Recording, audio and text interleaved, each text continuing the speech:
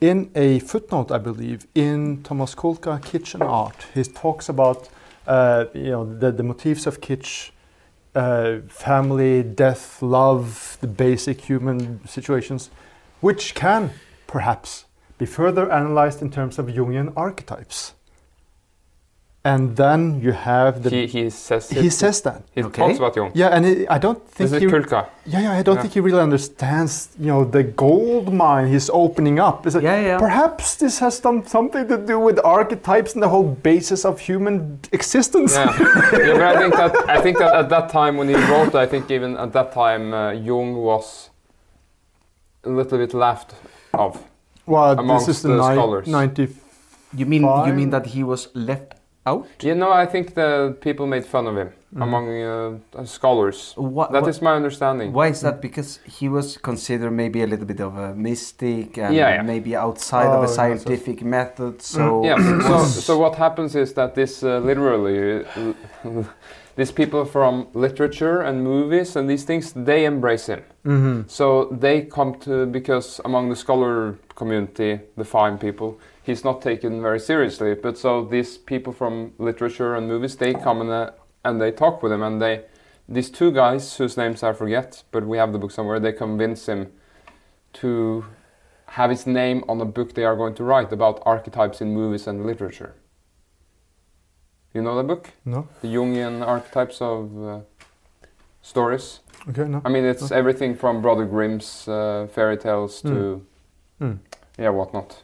It's a collection of those. And Jung has stories? the preface. Jung has the book, a short text in the beginning. He didn't want to participate on the rest of the book, but he let them use his name for it because he supported their quest in a way.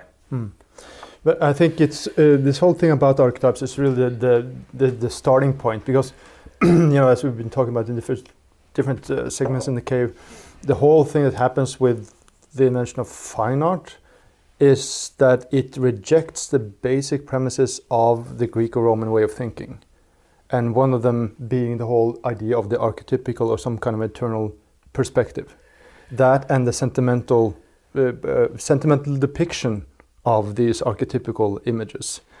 And I think it's what I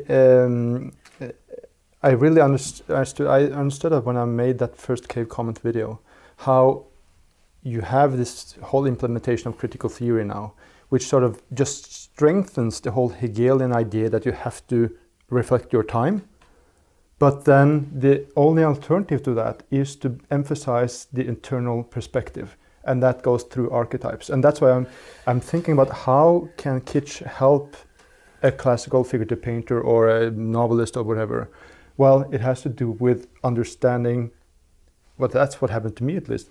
Through Kitsch, I understood what art actually was, not what I hope or dream it is, but what it actually is. And that this has separate values, and that's the great term by Hermann Brock, the value system of art, or the value system of Kitsch, and you understand that these are separate worlds. And there's so many who get this, oh no, I'm being accused of being unoriginal or whatever, and then they fold, because they do not see that, live and let live, these are two different value systems. But if you're aware of what Kitsch is and what art is, then you can choose where you are. Well, I think that's the kind of a Jung approach to psychology. I mean, to finding that differentiation.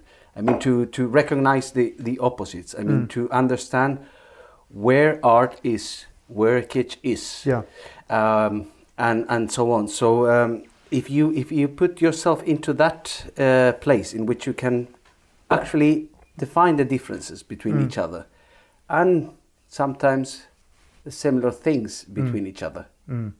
That's where I think the whole conversation should go on. Yeah.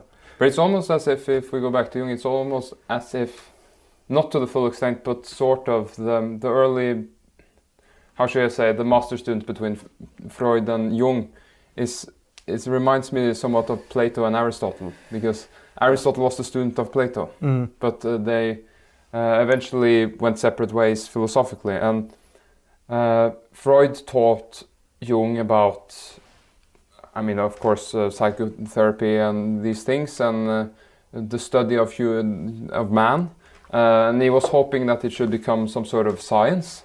I don't think it is a science yet. No. Because a science demands certain methods that can be tried out everywhere and gives the same results in a way. And in that sense, it's not a science yet. But they separated, and I read this book about archetypes by Jung, which I'm sure you read yourself, and he writes something interesting about his separation with Freud. His perspective on it. Yeah. And that was that they were studying dreams.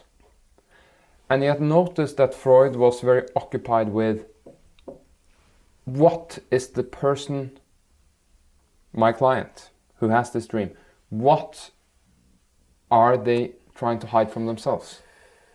The dream is trying to tell them something they don't want to admit for themselves. Mm-hmm. So it's a negation in a way. Yeah. He is trying to find what are we trying to suppress. Mm. And that is when Jung went away from him, according to himself, because Jung thought that wasn't enough. You need to also study what does the dream mean. Not just what are you hiding, but what does it mean? Okay. You know, and also the story about the person, the individual, the person that he's treating or listening to. Yeah, but that is in a way the art in Kitsch. Because the art is a negation project. It says that, okay, if you are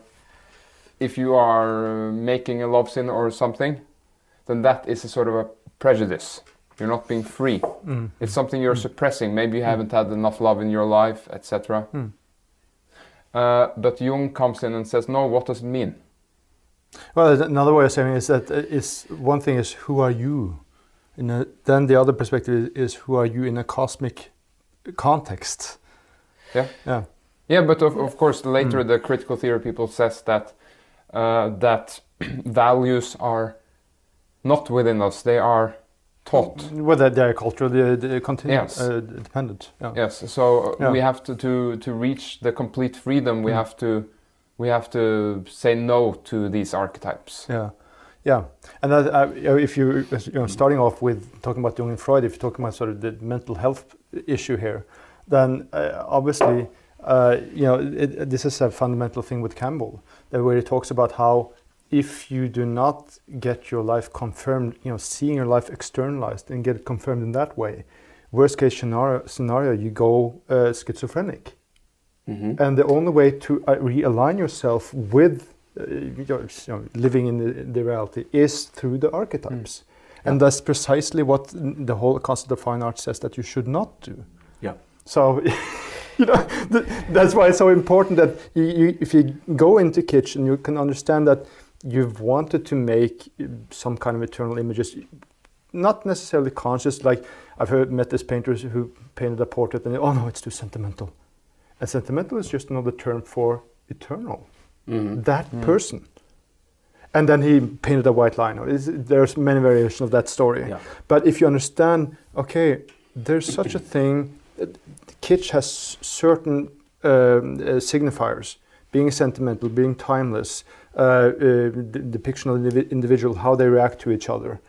Then you understand also that, well, okay, from the art perspective, that is not allowed. From the Kitsch perspective, that is allowed. So which camp do I belong to here?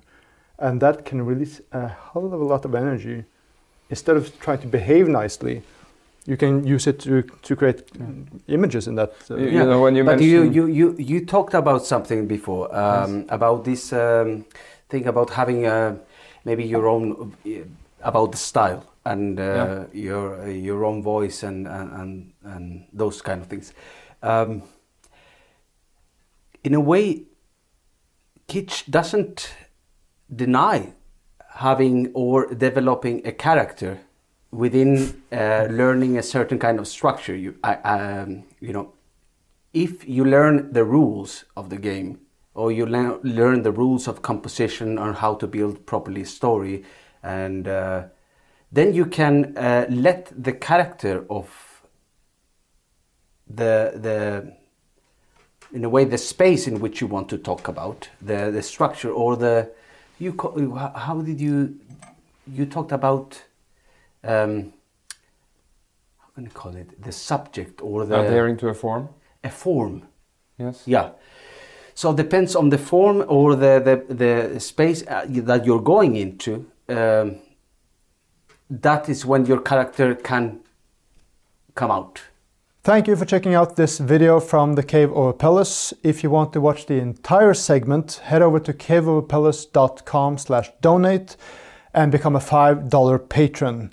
Then you can access our masterclasses, bonus material with our guests, painting videos, and more.